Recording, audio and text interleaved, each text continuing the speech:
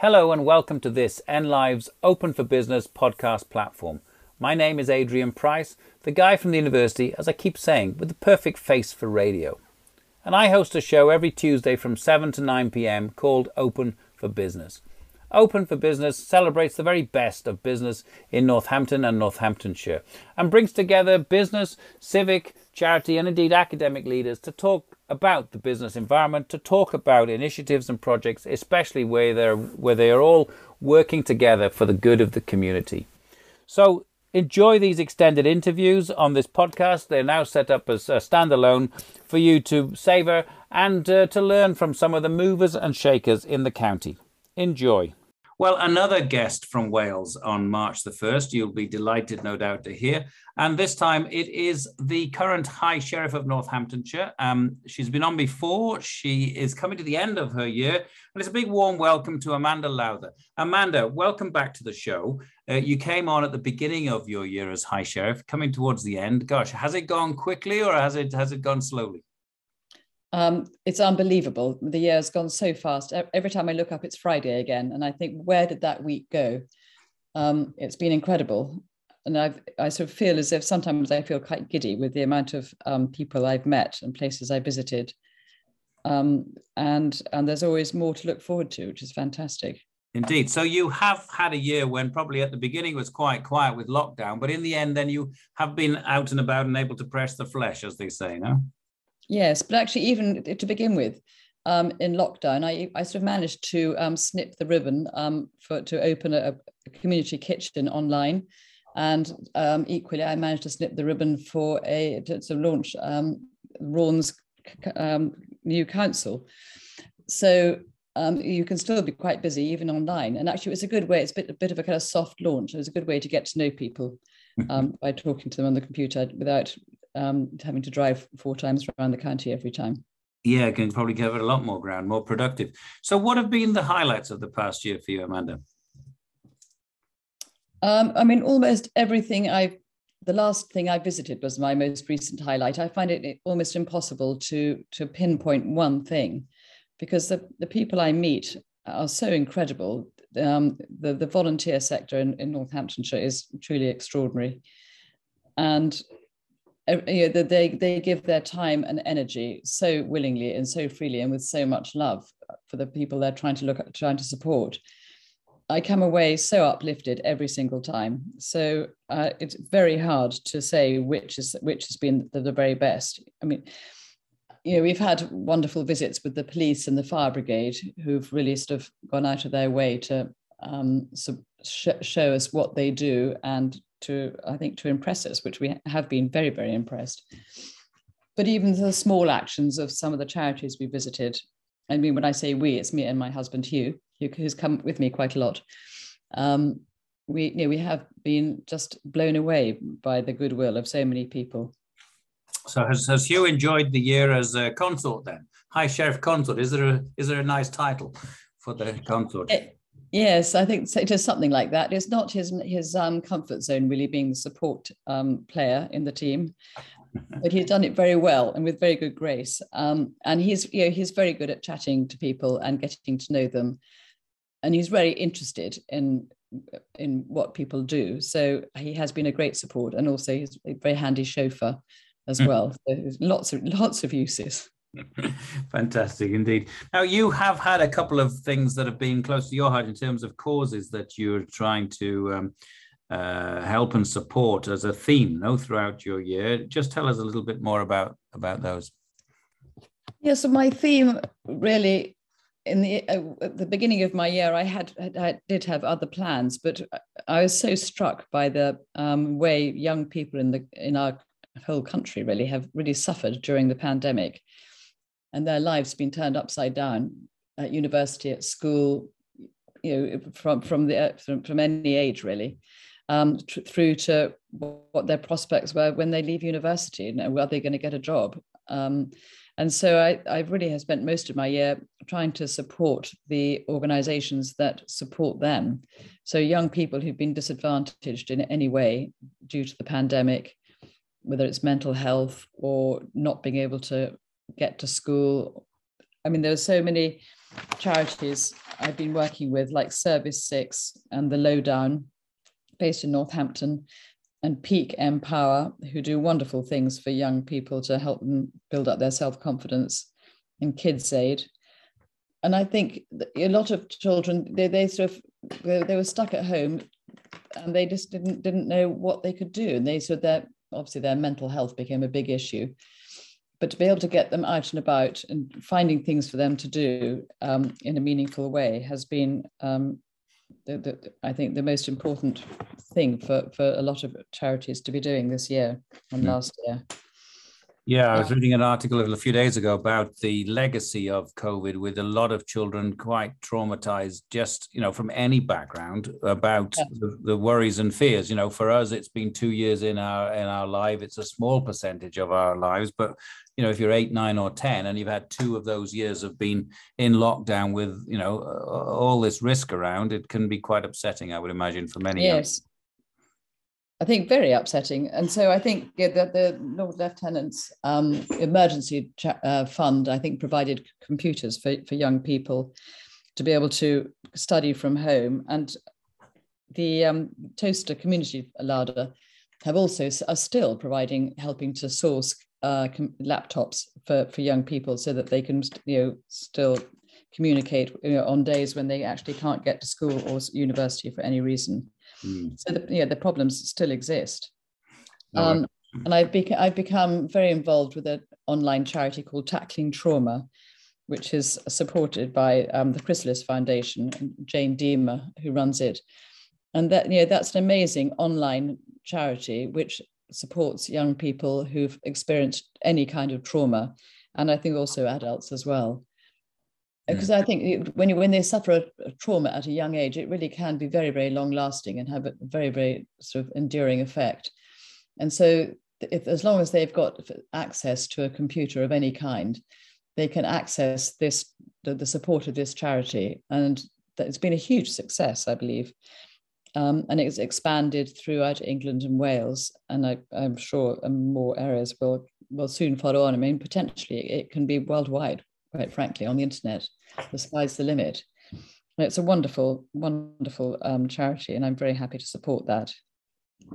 Excellent. No, well, it is an initiative of Chrysalis, and as you say, it's getting attention around the UK. I think there's a project now in Wales, and I suppose, just declare that I am the chair of Chrysalis, and really publicly want to thank you for all your support for the Tackling Trauma initiative, which, yes, it's there. It's a great online resource, and it's getting national attention, if not international attention, in the way it's addressing the underlying issues. They may present themselves in different ways, of course, through whatever, suicide or drugs or substance abuse, but the underlying issue is the trauma.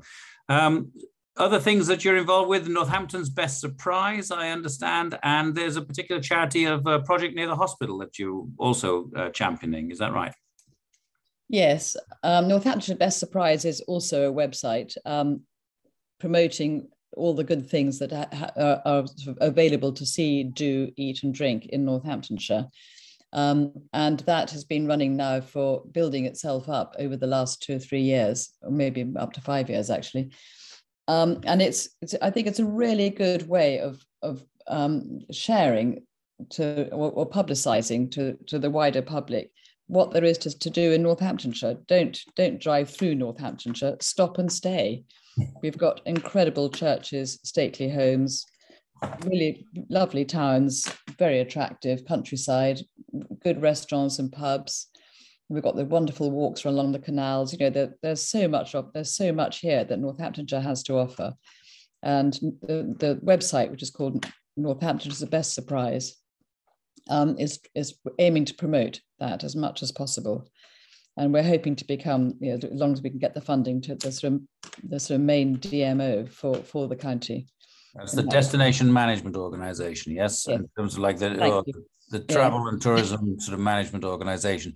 Yeah, I think that is a very ambitious plan, but absolutely makes sense. And if you could take it out of the hands of the local authorities, who've got plenty to be occupying themselves, and have a strong private sector initiative or drive within that, I think that can only do Some good. And then Magee's. Magee's is a charity also dear to your heart, yes? Yes, it's called Maggie's. Sorry, Maggie's. Maggie's, yes, and it's named after a lady called Maggie Keswick, who was a Scottish, lived near Edinburgh, and she had cancer, and she found it very hard to find so good advice and support when she was suffering for herself and for her family. And since then, Maggie's centres have sprung up all around the country, and so we are planning to build one outside Northampton General Hospital, and that will hopefully, the ground will be broken in 2022. And it will provide expert advice and support about your health problems, health worries, money worries, anything that comes with having a sort of life-changing diagnosis, really, for yourself and your family. And it's a walk-in centre, so anybody can walk in straight from the oncology unit when you're reeling with shock about whatever you've just been told, and you need some questions answered. So I think that will be a fantastic resource for Northamptonshire and for the hospital. Yeah, no, tremendous. Now, you're coming to the end of your year on, I think, the 6th of April. So it's a 1-year appointment as High Sheriff. Who is the next High Sheriff? And what's life going to be? What are you going to do to keep yourself occupied afterwards? So the next High Sheriff is Crispin Holborough, who lives near Kettering. And he, as you say, he starts on the 6th of April. So I'll hand over the baton or the sword to him. But I'm very much hoping to stay in touch with some of the organisations I've met. I went to visit a place called the Green Patch, which is in Kettering. And that's a community garden supporting young people and helping them to learn skills, gardening skills, and also building skills. And particularly young people who've been excluded from school, to kind of keep them busy and help them train up. And that kind of organisation, I'm really keen to try and stay in touch with if I possibly can. Also tackling trauma, I would like to keep in touch with. And some of the other organisations which provide support for young adults with learning disabilities, which I think is, again, another really important area. If there's so many young people, they leave school and then there's nothing for them. And if they can find some meaningful employment, then that would be fantastic. So I'm keen to keep on supporting them. But you'll go back to your day job as well, which is a gallery, yes, an art gallery. Yeah, I keep on with our art gallery, which I run with Louise Newton, who's my partner, and that is called British Art Portfolio, and we're based here in Guilsborough. We have been since COVID. We've made a gallery here, but our normal operation is just to go around the country, organising pop-up exhibitions in different areas. So bringing art to areas where there aren't other galleries available. And so far, that's been a great success. We've just celebrated our 10th anniversary at the end of last year. And we're going strong. So hopefully we will continue to grow and continue that work. And Louise will be glad to have you back, will she? Yes, I don't think I've been a very, very involved partner in the last year, so she might be very pleased to have me back. All right. Well, look, it's St. David's Day, and Wales. In the end, the second half, the right Welsh team turned up. I think a credible performance in the second half gave the English a bit of a fright. But anyway, just to remind us of your Welsh connection, Amanda, please. Well, I was born in mid Wales in the Wye Valley. And my father's family have lived in Wales for several generations, having it originated in Cornwall initially, and they then moved up to Swansea to start a business which was benefiting from Welsh coal. And I'm still at heart a Welsh girl through and through, and we're going back in the summer holidays this year with my children for a holiday in August, which I'm really looking forward to. So and it's rather nice to be able to meet fellow Welsh citizens in Northamptonshire and get to know them. So I'm looking forward to see what happens on St. David's Day tomorrow. Indeed, the Welsh exiles singing about Wales. Okay, Yeah. well, Amanda, great pleasure to have you back on the show. I know it's a very busy schedule for you. Thank you so much for coming. Happy St. David's Day. Indeed, this interview was recorded, of course, on the 28th of February. But happy St. David's Day for tomorrow or today when people are listening to this. And look forward to seeing you very soon. And yes, keep safe and keep up the good work. Thank you so much. Thank you for listening. I hope you enjoyed that interview. There are plenty more here on the podcast platform. And of course, you can always listen on live on Tuesday evenings from 7 to 9 p.m. on NLive Radio 106.9 FM or digitally via nliveradio.com. If you'd like to know more about the radio station, please do look at nliveradio.com.